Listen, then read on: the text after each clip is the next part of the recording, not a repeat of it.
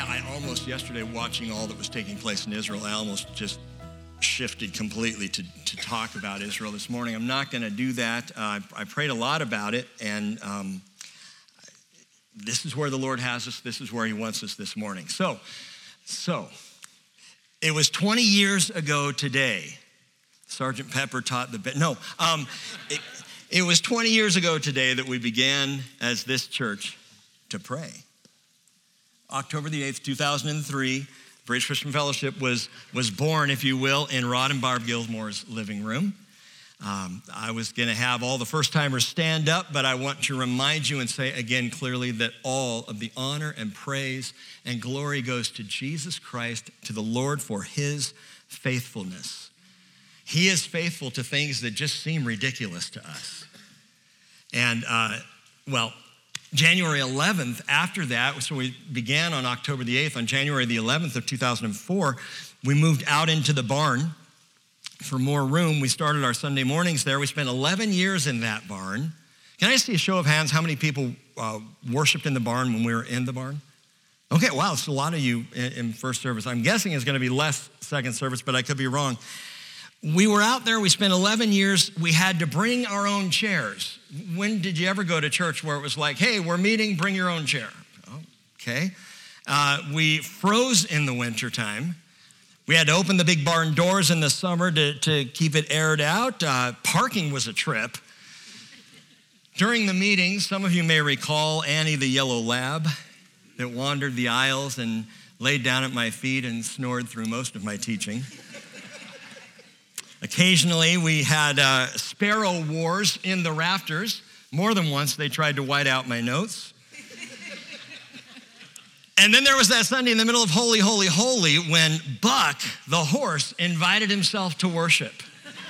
I'm not kidding, walked right in the side door. Thankfully, Rod was sitting on that side of the barn that morning, jumped up and grabbed Buck and led him out. And I could just see Buck as Rod's leading him out going, what, I want to worship too. You know, it was just... You can't learn that stuff. And it was so much fun. We couldn't advertise. You know, hey, plant a church, don't advertise. Let me tell you, it's one of the best evangelistic tools out there. Our fledgling staff, as it changed and grew, we all worked out of our homes and we worked out of coffee shops and just did things that way. One Friday morning, many of you recall, a cease and desist order was tacked up on the door of the barn, telling us not to meet anymore. And of course, after we met that Sunday, we got together and prayed about it. We went before the hearing examiner of Island County, and the hearing examiner sided with us and told Island County, you got to work with these people. So God was faithful. God has been faithful. God has covered us through all these years, just in remarkable ways. So many more things that I could talk about. In fact, Island County then said, you really need to find property and move out of this barn. You could see God working in that because I don't think any of us ever would have moved out of the barn. I think we would have stayed right there because we had gotten to a place, we installed some heating, you know, it just had the coolest feel and we loved being in that place. And I was ready to, do 3-4 services if we needed to do that. But the county said, by code, you just can't be there. And so they were patient to give us time, and we began to look around. And God, the story is long, gifted us this property. And we have made a decision to buy it, to empty out our bank account to get it. And the next morning, we got a phone call, and a gentleman said, I'd like to buy the property and give it to the church. And there have been so many moments like that where we were right at the end of ourselves, and it was really just the very beginning of what God was about to do. So this has been a remarkable blessing. We've been 9 years now in this building, 11 years in the barn before that. God only knows how much longer. I don't expect it will be long. The past 2 decades in our culture has seen such dramatic change. 20 years has gone by like that for me, but think about how different our culture is in 2023 versus 2003. Or even just prior to 2000, all the things that have changed and how a mega shift literally has happened in culture, the upheaval that we have seen. We've seen here at the Bridge dear ones come and go. We've shared joys and sorrows and successes and failures and seasons of sweet peace and seasons of tremendous upheaval. And that's really been the experience of the last 2 decades in this world. But I say again to you, through everything, God has been faithful. Through everything, God is faithful. Psalm 36, verse 5, your loving kindness, O Lord, extends to the heavens, your faithfulness to the skies. And in the end, it will not be the bridge story that we tell. It's going to be the old story. That's the one we'll remember.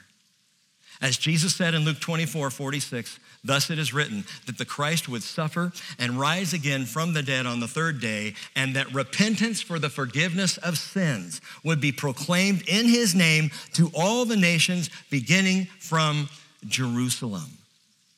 He said it, he did it, and he is doing it right now among us. One person at a time. That was something else that was such a blessing early on with the barn. We were not a big blowout thing. I mean, we had a handful of people that started gathering and worshiping and sharing in the word together, and then a handful more and a handful more, and then we opened out one side and a few more came, and then we opened out the other side of the barn and a few more came, and then we needed to add a service. But it wasn't like some have seen or some churches where you just see this big explosion. It's just been one by one by one by one, as Jesus is calling people. And that has only been, by the way, don't forget this, that's only been the experience just of this church fellowship. That's not even to mention all of the other brothers and sisters in Christ in Oak Harbor, in Anacortes, on South Whidbey Island, out on the mainland, out into the islands, where God is calling people one by one by one by one, and he is doing his work. And that's so encouraging to recognize that we are part of this amazing plan of Jesus that calls for the repentance for the forgiveness of sins. And it's one person at a time, because it always begins with a heart of repentance. Back in verse 1 of 2 Samuel 12, we read this, really focused on this last week. The Lord sent Nathan to David. God sent Nathan to David. Remember with the story of a lamb slain. Interesting. But you need to understand that while the Lord sent Nathan to David, it was not Nathan who convicted David. It was the Spirit of the living God. It was the Holy Spirit who brought that conviction. Jesus said in John 14, 26, the helper, that is the Parakletos, the Holy Spirit, whom the Father will send to you in my name, he will teach you all things. Not Pastor Rick. He will teach you all things. And he will bring to your remembrance all that I said to you, Jesus says.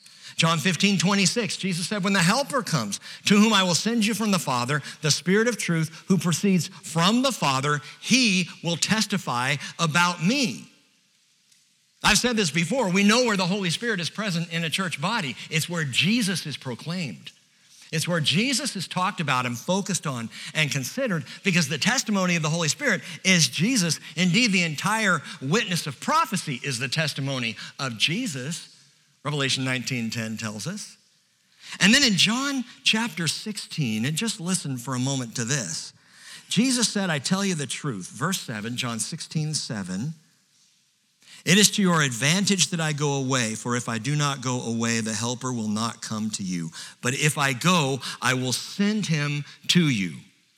And he, when he comes, will convict the world concerning sin and righteousness and judgment. Concerning sin, because they do not believe in me. That's rebellion. Sin is rebellion.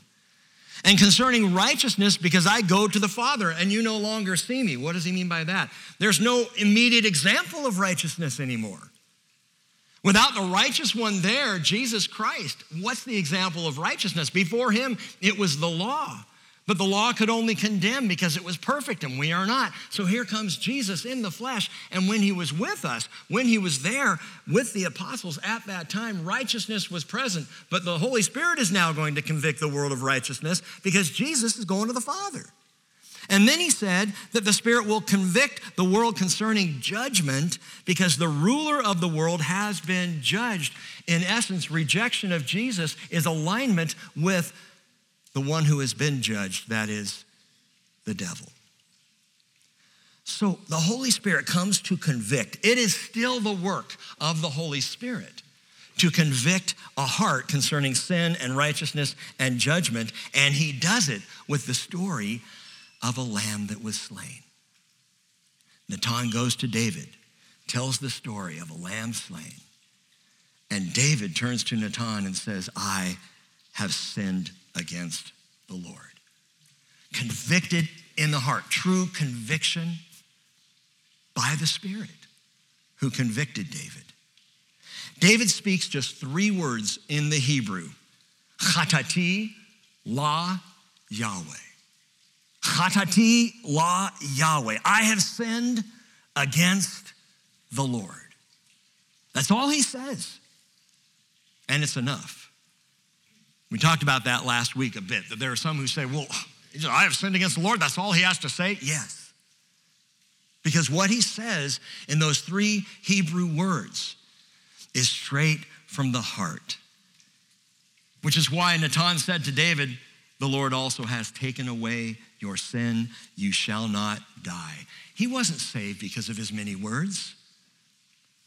The Lord didn't forgive him because he had some super spiritual phraseology to his prayer.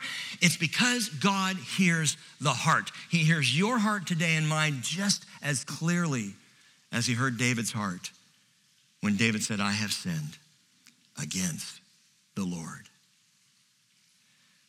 The Lord heard his heart. Now, this is what I really love about David's life and about the scriptures. God made sure that we could hear David's heart too. He made sure we could hear David's heart. Turn in your Bibles to Psalm 51, and we're going to spend the rest of the morning there. Psalm 51. And by the way, if you're visiting or new and you see all these verses, there is no expectation on any of us that you try and keep up with every verse as it's quoted. Those are just the supplemental verses. What I encourage you to do, and I've said this before, just stay in the main passage. Well, it was 2 Samuel 12, and now it's Psalm 51, and stay in Psalm 51. If you hear a verse that you love or touches you, great. Grab a hold of that, write it down. It's up there so you can find it quickly. But don't feel like you got to rush all over the place or you're going to miss what the Holy Spirit is saying to you. Psalm 51. Notice how it begins. Before verse 1, it says, a psalm of David when Nathan the prophet came to him after he had gone into Bathsheba. So David writes this after the fact, after he says, I have sinned, chatati la Yahweh, against the Lord. And then he wrote, but before it says a psalm of David, look at real closely there, because this is like original Hebrew, for the choir director. I'm going to write a song of my own sin and repentance for the choir. What? Why would anyone want to publish such an intensely personal repentance? Well, while it is intensely personal and intimate, it is also commonly public. Psalm 51 is preaching to the choir. Why? Because the choir needs to learn repentance. Isaiah 64 verse 6 says, all of us have become like one who is unclean. All of our righteous deeds are like a filthy garment, and all of us wither like a leaf, and our iniquities like the wind take us away. And I'll tell you something, and I'm kind of being a little tongue-in-cheek, but the truth is absolute here. Church choir robes can't cover filthy rags. Our righteous deeds are filthy rags. So the song of repentance in Psalm 51 is for us all to learn and to know. Verse 1, be gracious to me, O God, according to your loving kindness, according to the greatness of your compassion, blot out my transgressions. Wash me thoroughly from my iniquity and cleanse me from my sin. For I know my transgressions, and my sin is ever before me. Against you only I have sinned and done what is evil in your sight. So you are justified when you speak and blameless when you judge. And all of this is at the heart of David's repentance. I have sinned against the Lord.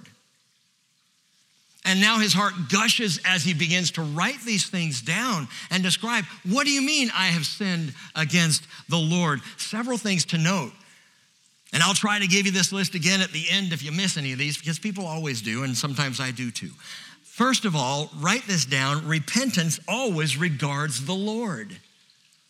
Repentance always regards the Lord. The entire prayer of repentance is Godward. The whole thing. David doesn't speak of himself. He doesn't equivocate. He doesn't try to find a way out or look for a loophole or share, I sinned. Yes, I did. But it's because he doesn't do any of that. He stays focused on the Lord. Follow it through. In verse 1, David says, your loving kindness, your compassion. In verse 4, he says, your justification. In verse 11, your presence, your Holy Spirit.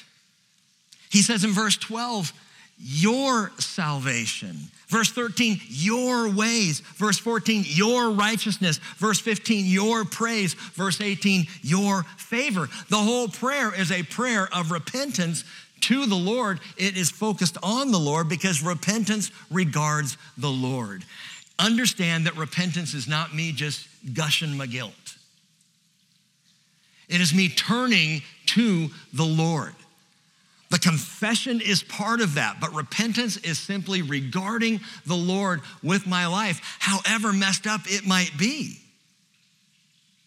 And this is what David does.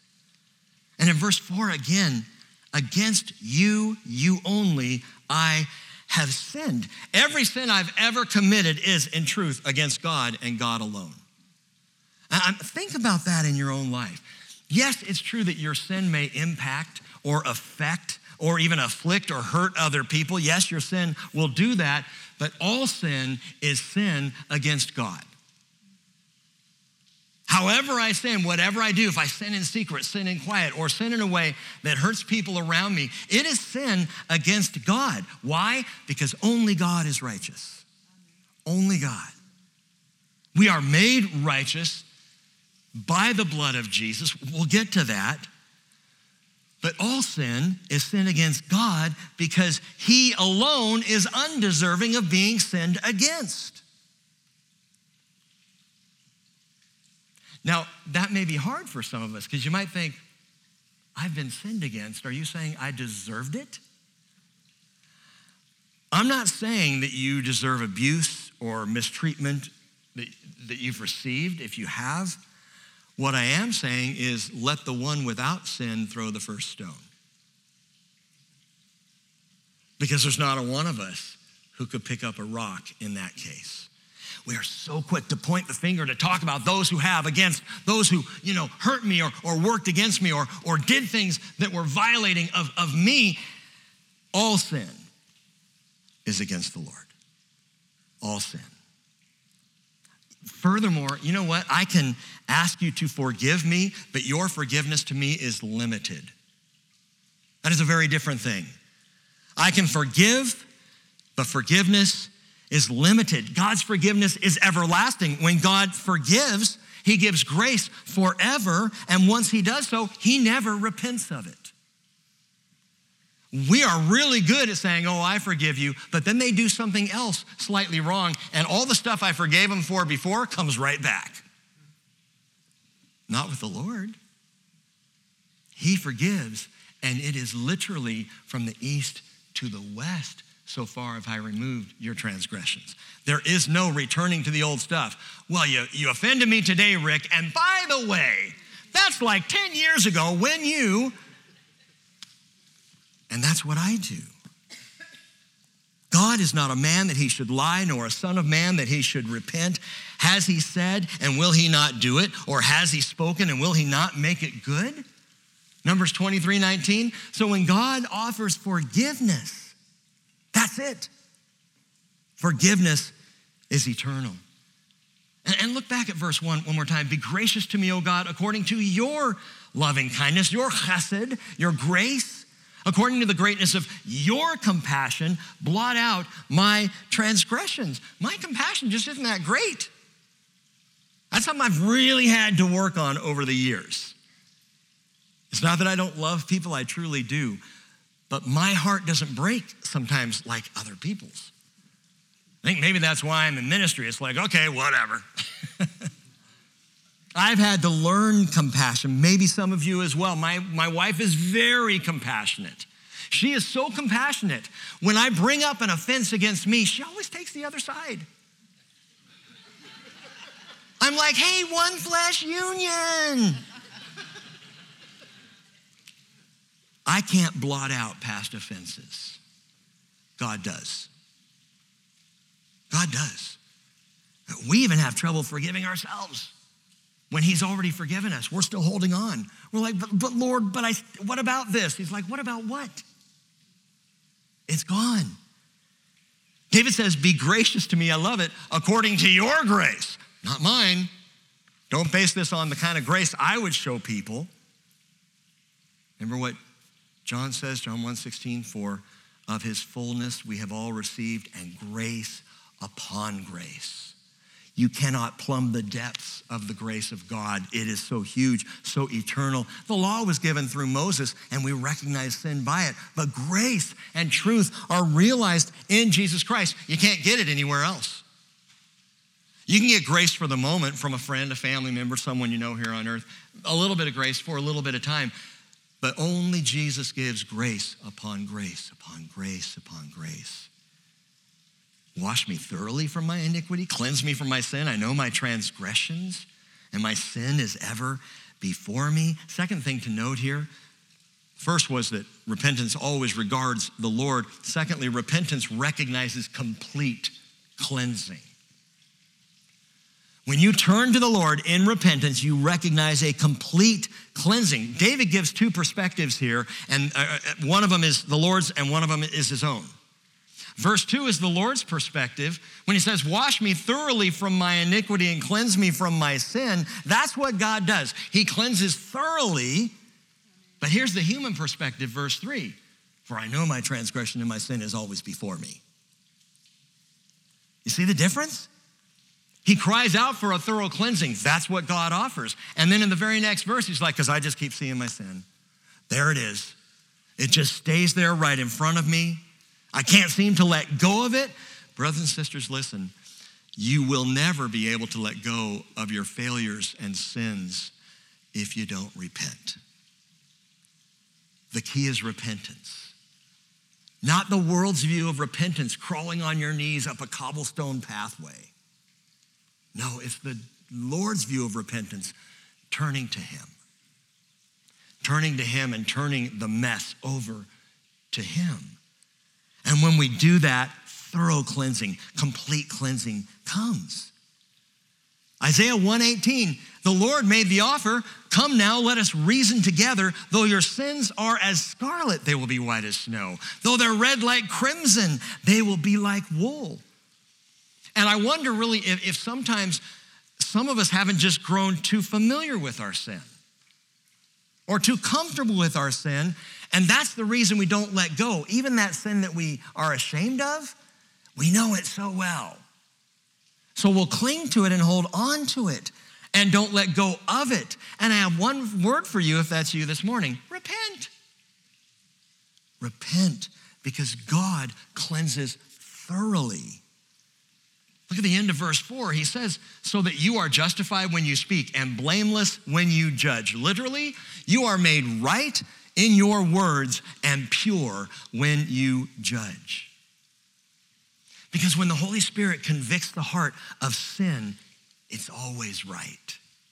He is always right to do so.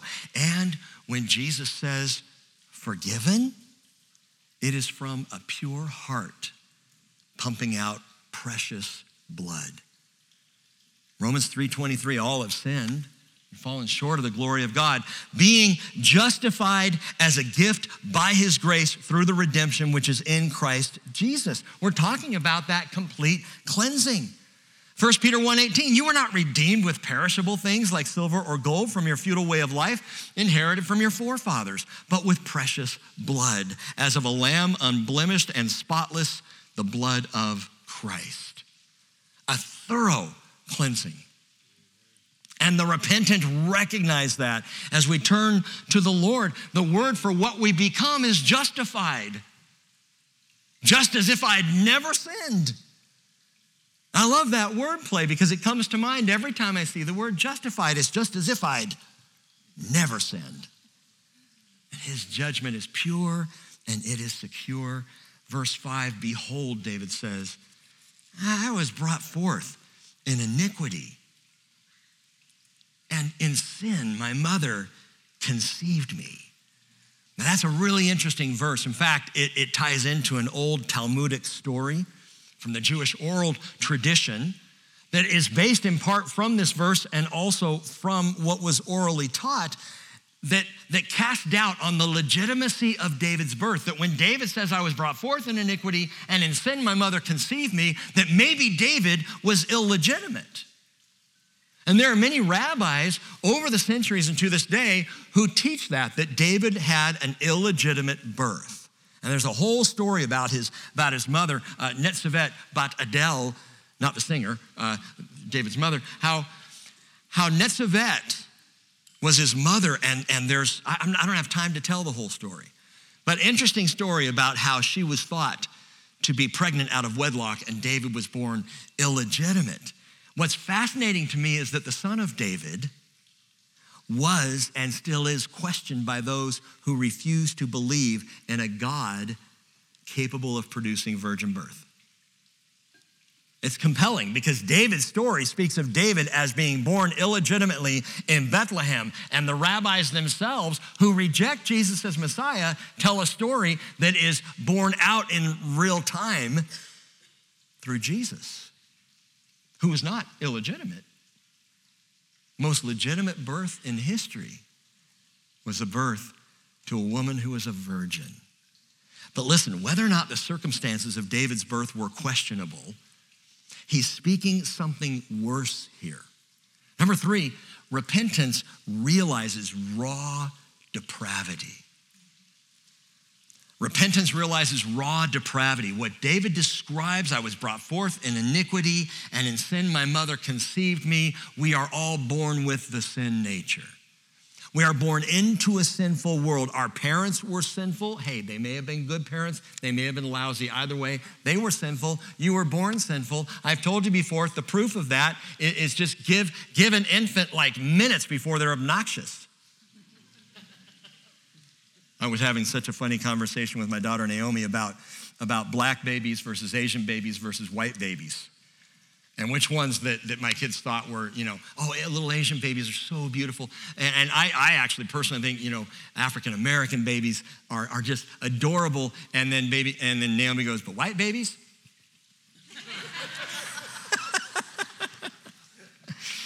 I have to agree with her. Anyway, it doesn't take long for an infant to be able to scream and cry. And what is the focus? Me. Feed me, change me, put me down to sleep. I'm hot, I'm cold, wah, wah, wah. And it just goes right on into adulthood. It's raw depravity, folks. And David has already used 3 words to fully express this. In verses 1 and 3, he used the word transgression. Transgression, it's pashah, and it's willful wrongdoing. It's rebellion. So anytime you see the word transgression used in the Hebrew scriptures, it's speaking of just straight up rebellion. Amos chapter 5, verse 12, I know your transgressions are many and your sins are great, who distress the righteous, accept bribes, and turn aside the poor in the gate. Transgression, willful disobedience, willful wrongdoing, rebellion. Second word he uses is in verse 2, and again in verse 5, and it is iniquity, avon. Avon is a deliberate bending, twisting, or distorting. We would say perversion. So you have rebellion, and now with iniquity you have perversion. Listen to this. And this is very interesting in the way it changes understanding. So pay close attention.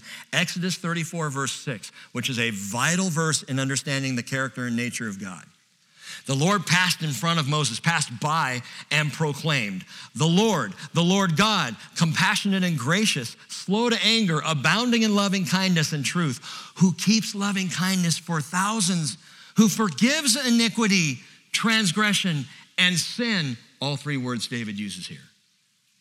Yet, and note this, he will by no means leave unpunished, visiting the iniquity on fathers on the children and on the grandchildren to the third and fourth generations. And for years, people have said, wait, so the grandchildren have to pay for the father's sins? No, the Lord visits the iniquity. What does that mean? He visits the perversion of the fathers on the children.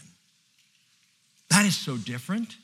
Just in terms of understanding, he visits every generation to see if the bending and twisting of the fathers, the grandfathers, the previous generations, is going to have that same effect, that same perversion of this generation. It's not that he sees a father who sins and then he comes and he judges the son for that. Read Ezekiel 18, that is completely wrong. It's that God sees the perversion of generations and says, I'm gonna come to the next generation and see if their perversion is still at work in you. And that's the word that David uses for iniquity. So transgression, which is rebellion, iniquity, which is perversion. And then David in verses 2, 3, and 4 uses the word sin. It's the word he used when he confessed, when he said, I have sinned, chatati. The word is chatat, sin. And sin just covers all wrongdoing. It is the blanket word for everything that is unrighteous, for everything that is wrong. 3 words: rebellion, perversion, wrongdoing, transgression, iniquity, sin.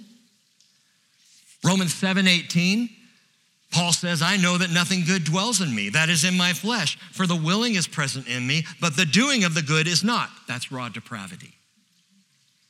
He says in Romans 7:24, wretched man that I am, who will set me free from the body of this death? The sin nature in us, raw depravity. And that's what David describes. I came into this world with raw depravity. It's the truth of sin. It's not an excuse to sin, but it is the truth of sin. Speaking of truth, verse 6, David goes on, behold, you desire truth in the innermost being. In the hidden part, you will make me know wisdom. He desires truth. Every generation, church growth experts and those who do church surveys, they come out and they ask a question. Every generation, what is it you're looking for in church? What are you looking for in church? I remember back in the 90s, back in the seeker-sensitive movement and the purpose-driven movement and all the stuff that was going on in the 90s, the big question that was asked was, what are you looking for in church? And the number one response in the 90s was, we just want something true. Authenticity, genuineness. You know what the number one thing millennials and Gen Zers are looking for in church today? Brace yourselves. Authenticity, genuineness. They just want it to be real. Don't bring me something that's bogus. Don't play me that old-time religion. But don't bring me some newfangled, hopped up version either. Just tell me what the truth is. Listen, God desires truth in your inmost being. He wants you to have a heart of wisdom. This is the Lord. He's always calling people to come and be real with him. He doesn't want to play games with you. And if you felt like, well, church is just playing games, well, then don't play. You turn to the Lord. Part of turning to the Lord you're going to begin to want to gather with people who have turned to the Lord. But it's about truth. Sin is like hide and seek. It's like the game hide and seek. And by the way, you know when the first game of hide and seek was played, right? Genesis 3 verse 9, the Lord called to the man and said to him, where are you? And he said, I heard the sound of you in the garden and I was afraid because I was naked. So I hid myself. Hide and seek. Who's doing the seeking? God was. Who's doing the hiding? The naked guy. Because of raw depravity. And the Lord wants no more hiding. That's what repentance is about. I think one of the most effective things that the enemy, that Satan has done in this culture or over the years is turn repentance into a churchy thing. Oh, you're going to tell me to repent. Yeah. Turn to the Lord. Turn to Jesus. Talk to Jesus. Open your heart to Jesus. It's not about me. It's not about the Bridge Christian Fellowship. It's about you turning to Jesus and saying, I got kind of a mess here. And you know what he'd say to you? Yeah, I know. Yeah, I've been fully aware of it. Can you help me with this? That's why I'm here. It's what I've come to do. Jesus is the truth who sets you free. No games, no pretense, no fake spirituality. But the sin nature wants to make us hide and cover. And so the Lord, through Isaiah, said, go tell this people, keep on listening, but do not perceive. Keep on looking, but do not understand. Render the hearts of this people insensitive, their ears dull, their eyes dim. Otherwise, they might see with their eyes, hear with their ears, understand with their hearts, and return and be healed. It's kind of a reverse psychology. It's very Hebrew speaking to say, otherwise you might actually have something good in your life. If you would just turn and be healed. If he was speaking it to us this morning, he'd say, you know what, keep faking it and you'll never hear. Keep playing games and you will never see. You will never understand and you'll never be healed. And I don't know of anything that is more genuine than repenting and confessing to the Lord of the dark places in my heart. There's no more intimate place than that. Lord, here I am, and this is what I've done. The Lord desires truth. It says in the innermost being, tu hot. It means in the secret place. I want you to have truth in the secret place, in the covered place. He says, I want you to know wisdom in the inner part. Inner part is satum, and it means the closed off or the obstructed place. Look, take off the cover, open the doors, and know truth, and be honest with God. Repentance, number 4, reveals the innermost heart. It reveals the innermost heart. But then I'm exposed. Right, but God deals with remarkable tenderness. He's the only one, honestly, that I know I can go to with the worst I've ever done and reveal it, open it up to him, show him the dark, ugly corners and recesses and nooks and crannies of my heart, open it up to him, and he deals with compassion and grace and tenderness and love, and he safeguards the heart. To the point that the Bible says, Colossians 3, verse 3, you've died and your life is now hidden with Christ in God. When Christ, who is our life, is revealed, then you also will be revealed with him in all glory. See, that's going to be the day of Christ Jesus. When all of us are seen for who we really are, and that should bring great joy to your heart, because if you are in Christ, who you really are is thoroughly cleansed by Christ. Nothing to hide. Repentance reveals the innermost heart. Verse 7, purify me with hyssop, he says, and I shall be clean. Wash me, and I shall be whiter than snow. Remember, number 2 in our list was repentance recognizes complete cleansing. And David is doing it again here. And this is the first time in the Bible, note this, that anyone uses the phrase whiter than snow. It's right here. We have that worship song we sing from time to time. It's a little old now. White as snow, though my sins be as scarlet. And we get that from Isaiah 1:18, but David said it first in this prayer of repentance to the Lord. White as snow, wash me, purify me, he says, with hyssop. To be white as snow requires a good brush. You know, to have the sin cleansed from us, we need a good cleansing agent. And that's why David says, purify me with hyssop. This is a vital word, a critical word here. It's a leafy Middle Eastern shrub. They actually found several years ago that penicillin grows on hyssop. Interesting. But this leafy shrub, you know it, it's the same thing that was used, a branch of it, to paint the blood of the lamb on the lintel and the doorpost at the first Passover. Exodus chapter 12, verse 22. Purify me with hyssop. It was used, hyssop, to dip into the blood of a bird sacrificed along with cedar and a scarlet thread. These three things were dipped together and then sprinkled in the ceremony of a leper who had been cleansed. Now note that it wasn't about cleansing the leper. It's if you have a leper and suddenly he is spontaneously clean, here's the ceremony for this. That's in Leviticus 14, verses 1 through 7. It's really a bizarre law because who just gets spontaneously cleansed of leprosy? Well, Mark 1, 40 through 44, the law begins to be used as all these one-time lepers are showing up to the priests in the first century going, this guy named Jesus told me I need to show up here for the cleansing ritual. But it was set in motion early on in the law using hyssop to sprinkle. Finally, so you've got the lintel, you've got the leper, and you've got the lost.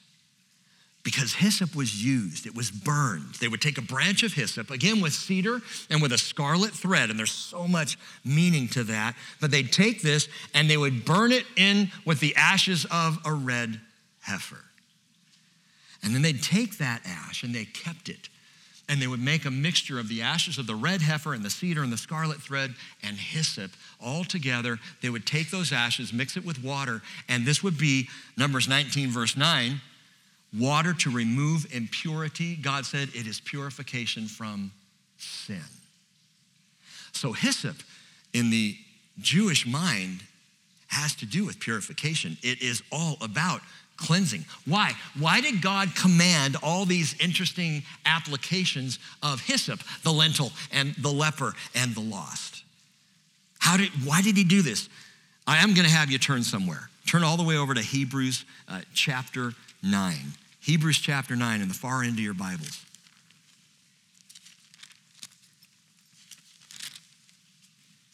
Hebrews chapter 9.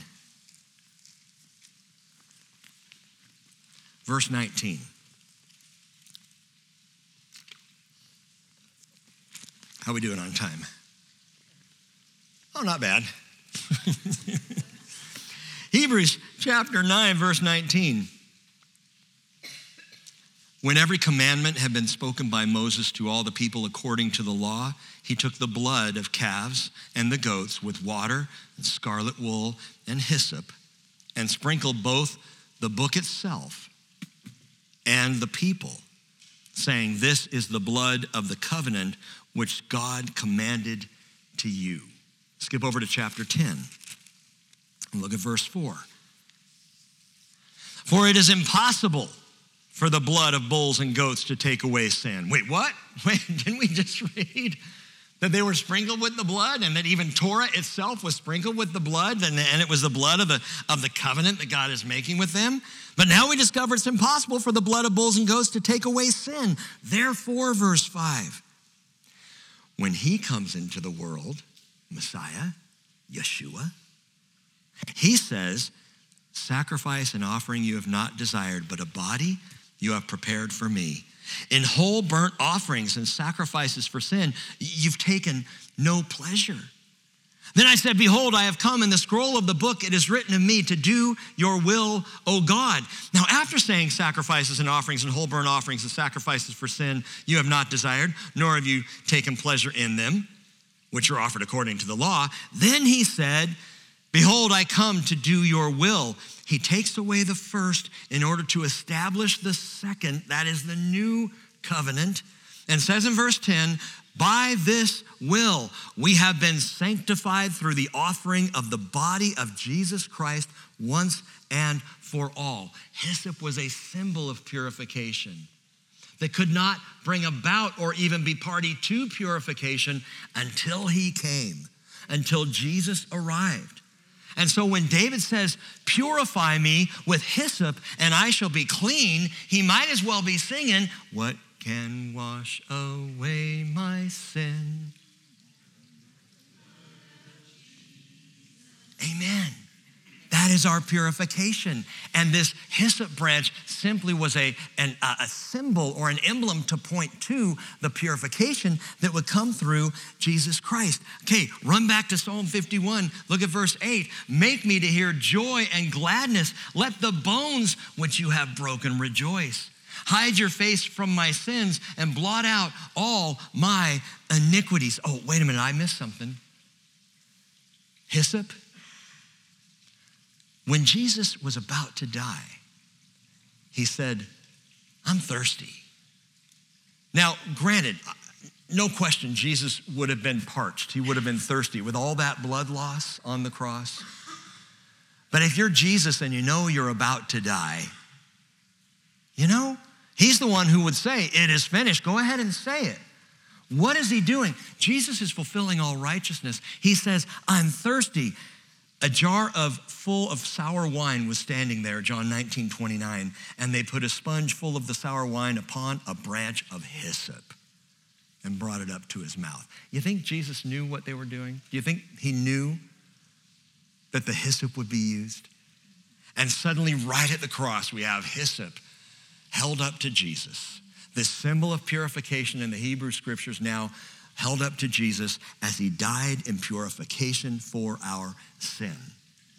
Okay, so make me hear joy and gladness. Let the bones which you have broken rejoice. Hide your face from my iniquities or my sins and blot out my iniquities. And notice how David keeps doing this. Probably a great study for another time. Sin and iniquity and transgression. And watch how he uses it throughout all of Psalm 51. In fact, that's your homework this week. So you can check that out on your own time. But he says this, he speaks this about this joy. Oh Lord, make me hear joy and gladness. David is so tired of walking in sin and brokenness. There's nothing good in it. Maybe you're in the same place. Proverbs 17:22 says, a joyful heart is good medicine, but a broken spirit dries up the bones. And in this case, David is walking around feeling like his bones have literally been broken. This side of repentance, maybe you feel broken as David describes, but hold that thought. I'm going to come back to it in just a second, but get this. The sorrow that is according to God produces a repentance without regret. But the sorrow of the world just produces death. There is a deep sorrow that actually comes along with repentance because sin is sorrow. Sin is sorrow, plain and simple. But there's always a price. There's always a price. Sin promises pleasure and then steals it. It presents freedom and then kills it. It offers delight and then destroys it. It steals, kills, and destroys. That's what sin does. But Nehemiah chapter 8, verse 11 says, do not be grieved, for the joy of the Lord is your strength. Make me hear joy and gladness, David cries out. Repentance, number 5 in your notes, restores the joy. It restores the joy. I'm not talking about the happiness that sin offers, but the true joy. Regardless of a world falling apart around us, the joy of the Lord is my strength, the Bible tells us. Repentance restores joy. Joy is a fruit of the Spirit. Love, joy. I mean, it's right at the beginning. It's the state of satisfaction and true delight that, again, you can't find this outside of Jesus. Skip down and look at verse 12. Restore to me the joy of your salvation and sustain me with a willing spirit. And I point out again to you, it is not the joy of my salvation. It is the joy of your salvation. Restore to me the joy of your salvation. I don't rejoice in my ability to save myself. I don't rejoice in my strength to heal or save or bring myself satisfaction. I don't even have a willing spirit half the time. It's your salvation. This is such a vital distinction for us. We get stuck in our salvation. You know how I know? Because it comes with this phrase. I know someone is stuck in my salvation, in their salvation, when they say, I'm not sure if I'm saved. Well, that's because you think it's your salvation. It's not your salvation. It's his salvation. The joy is the joy of your salvation. Psalm 13:5, I have trusted in your loving kindness. My heart shall rejoice in your salvation, not in mine. Because my salvation lets me down. I'm uncertain looking at my salvation. But the joy is his salvation. Isaiah 61:10, remember the filthy rags and the choir robes? Isaiah 61:10, I will greatly rejoice in the Lord. My soul will exult in my God, for he has clothed me with garments of salvation. He's wrapped me with a robe of righteousness. Who, me or him? He's done it. As a bridegroom decks himself with a garland and a bride adorns herself with her jewels. This is all the work that he does. Eyes on the Lord and you will know the joy of his salvation. Eyes on yourself and you will know the uncertainty of your salvation. Verse 10. Oh, you know this song. Create in me a clean heart, O God, and renew a steadfast spirit within me. Do not cast me away from your presence. Do not take your Holy Spirit from me. Restore to me again the joy of your salvation and sustain me with a willing spirit. Notice that God is the unchanging constant in all of this. That he's at the center of David's repentance. And what David wants more than anything else, this comes out so beautifully in Psalm 51, is he doesn't want to lose the Lord.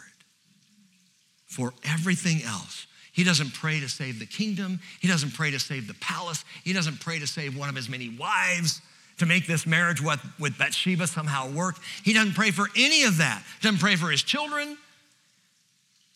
He prays that he might not lose his relationship with the Lord. That's the heart, by the way, of repentance. Centered right here in the middle of this remarkable song. Create in me, he says, a clean heart. I've sullied this one. I've sullied this one. In fact, maybe you think because of your sin that your heart is stained and polluted and diseased, and how can God ever make it right? Well, David says, create in me a clean heart. The word create is the same word from Genesis chapter 1. In the beginning, God created. The word is bara in the Hebrew, and it means something from nothing. Create in me a clean heart. He's saying, God, this heart is so filthy, I need a new one. He's talking about a heart transplant. Man, you may think, I don't know if I even have the heart to repent. That's okay. He'll make a new one. He'll create a new heart, a clean heart. And number 6 in our notes, repentance then renews my spirit with his spirit. Gives a new heart and fills it with his spirit so that we now have a willing spirit. My spirit becomes willing, a sustained willing spirit. Why? Because I have a new heart, and God dwells there. This is so profound because everything David is describing is what God promised, and we saw begin to happen at Pentecost. As the Spirit would come upon and take up residence in these hearts that were filthy and diseased, but now are created clean and now house the Spirit of the living God. Repentance renews my spirit with his spirit. In fact, Ezekiel prophesied this. Ezekiel 36:26, moreover, I will give you a new heart and put a new spirit within you. I will remove the heart of stone from your flesh. I will give you a heart of flesh. He creates a new heart for a renewed spirit. We got a motor. Verse 13. Then I will teach transgressors your ways, and sinners will be converted to you. Wait, David's going to be a teacher now? I will teach transgressors, he says. You know what? He already has. He already has become a teacher. I got to show you this. Back again in 1 Samuel chapter 12, over in verse 22, just listen. Then his servant said to him, what is this thing that you have done? While the child was alive, you fasted and wept, but when the child died, you arose and ate food. And he said, while the child was alive, I fasted and wept, for I said, who knows? The Lord may be gracious to me that the child may live. But now that the child has died, why should I fast? Can I bring him back again? I will not go to him, but I will go to him, but he will not return to me. And in that moment, David has become a teacher. He's teaching on the experience that he himself has just come out of repentance of sin. And yes, there was fallout for the sin, even in the death of this child. But David is now able to openly and honestly teach with integrity, which he couldn't have done if he hadn't repented. But keep going. Verse 13, as David teaches from his own repentance, he says, I will teach transgressors your ways. Sinners will be converted to you. And number 7 in your notes, repentance returns transgressors. This is really cool. Les said this during communion. Guess what? Your repentance isn't just about you. I mean, it is. It's incredibly intimate. It's incredibly personal. But the moment you repent, the moment you turn to the Lord and he gives the new heart and fills it with his spirit, and now you're walking with the Lord, you now are in position to tell others all about it. And others will see and will repent. Repentance returns other transgressors. I mean, isn't that what we've been talking about? No. He's saying other willfully rebellious ones will return as a result of your repentance. This is your witness. Jesus said, let your light so shine before men in such a way that they may see your good works and glorify your Father who is in heaven. Well, how do I start living good works? Repent. How do I start living a life that is even worthy of good works? Repent. Let people see the heart change in you that was wrought through repentance, and they will start to return to the Lord. That is your witness and your testimony. And it's not, let me clarify, your witness and your testimony isn't all the bad things that you did. All right, let me give my testimony. At the age of 17, I started down this road. And then we start explaining and describing all these horrific things. That's not your testimony. Your testimony is all this stuff is gone. Amen. I have been saved by the blood of the Lamb. People say, well, I know you. I know your old life. You're not a Christian. We saw all the drinking. We saw all the partying. We were with you and all that stuff. Yeah, that was me. Not anymore. I repented. What does that mean? I turned to the Lord and he changed me. I don't do that anymore. Why not? Doesn't it sound fun? No, actually it doesn't. And I'm living for him, and that kind of repentance, it returns other transgressors. I guarantee it, other people, they may walk away in a huff. Well, yeah, pour me another one. But they will be thinking about it. They will be thinking about it, and others will be saved simply because you got saved. Verse 14. Deliver me from blood guiltiness, that is damim. Literally, he says, deliver me from bloods, the plural form of blood. Oh God, the God of my salvation. Then my tongue will joyfully sing of your righteousness. Oh Lord, open my lips that my mouth may declare your praise. Number 8, repentance releases worship.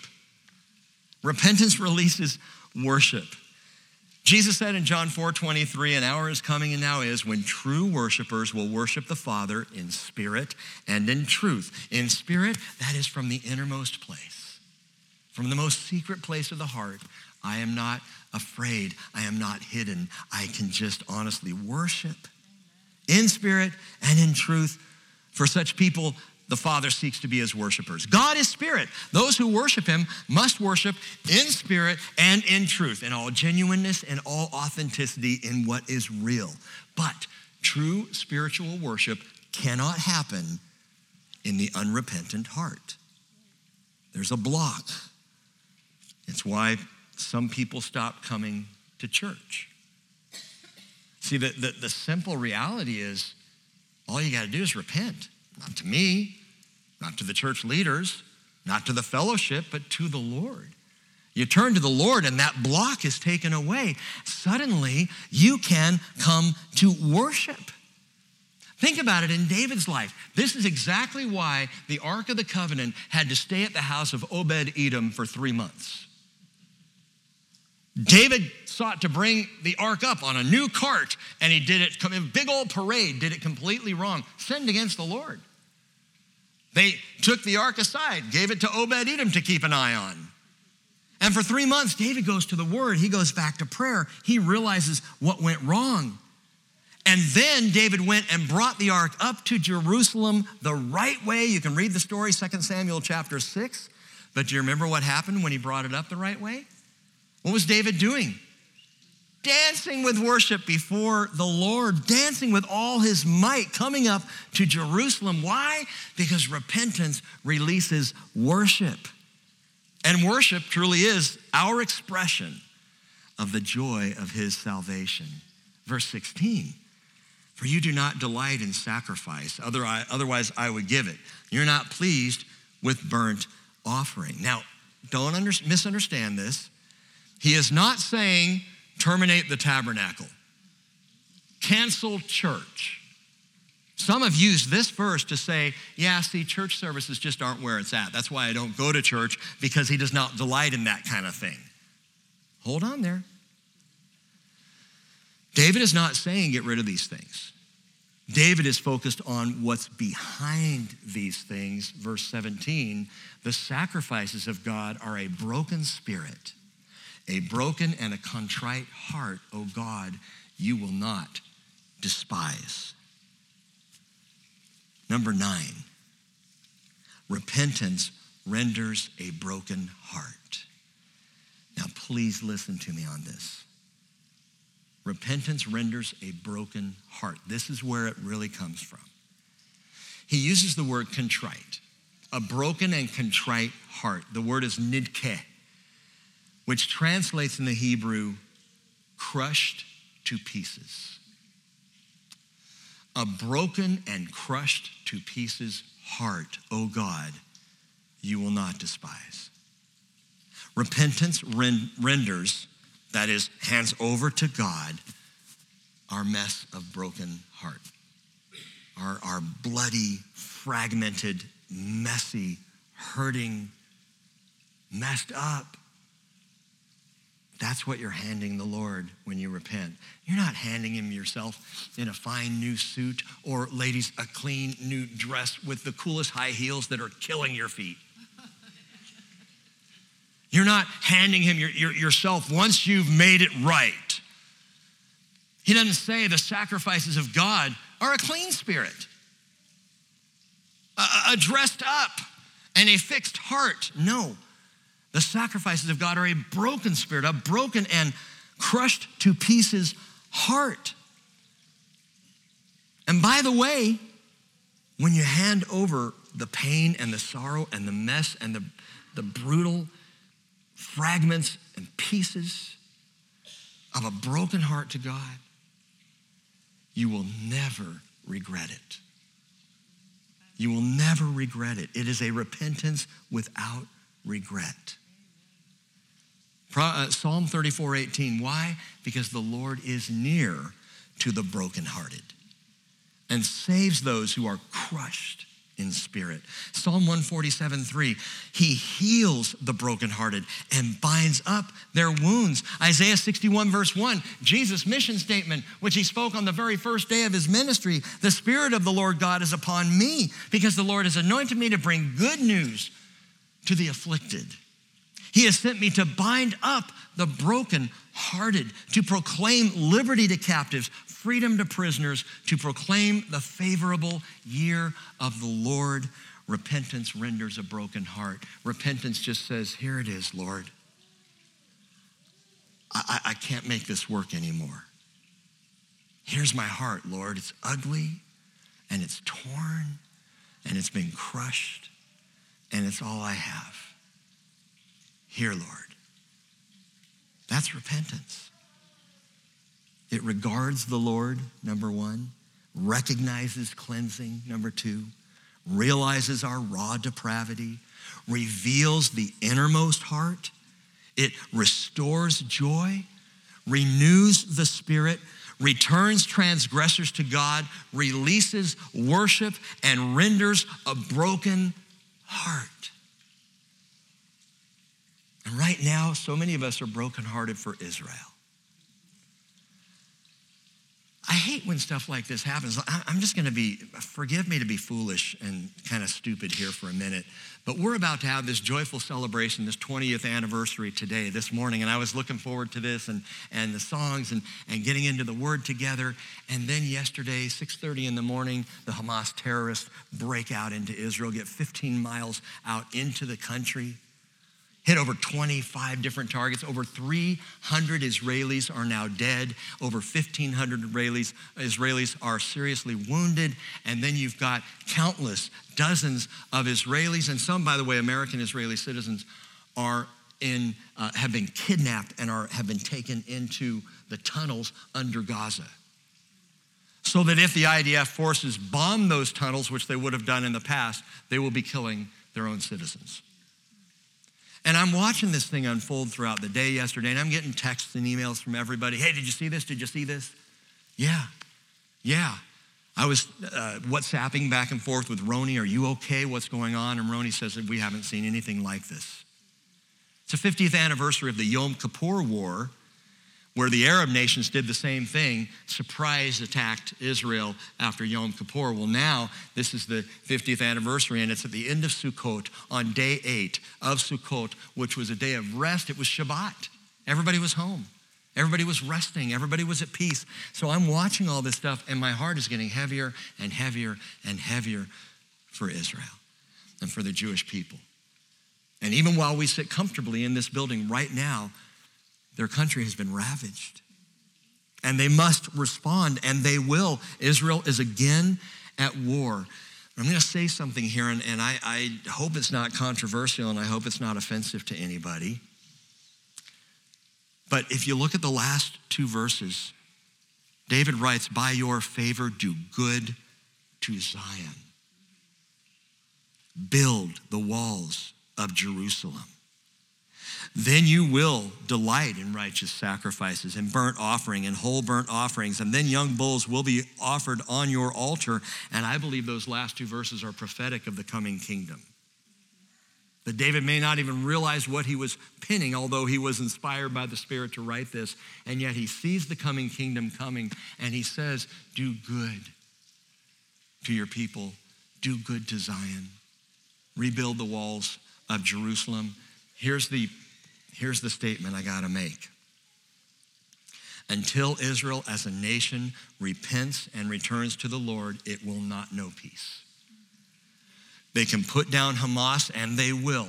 They can run a long-standing war and campaign against terror. Hezbollah is already starting to fire rockets from the north to try and open another front. It's going to end this time with Israel. Israel, I believe, will be successful in putting it down, but they're not going to know peace until there is repentance. They will not know God's favor. They will not know his true goodness to Zion until they repent. This is on large scale before our very eyes exactly what happens in a person's heart that refuses to repent. You will not know peace.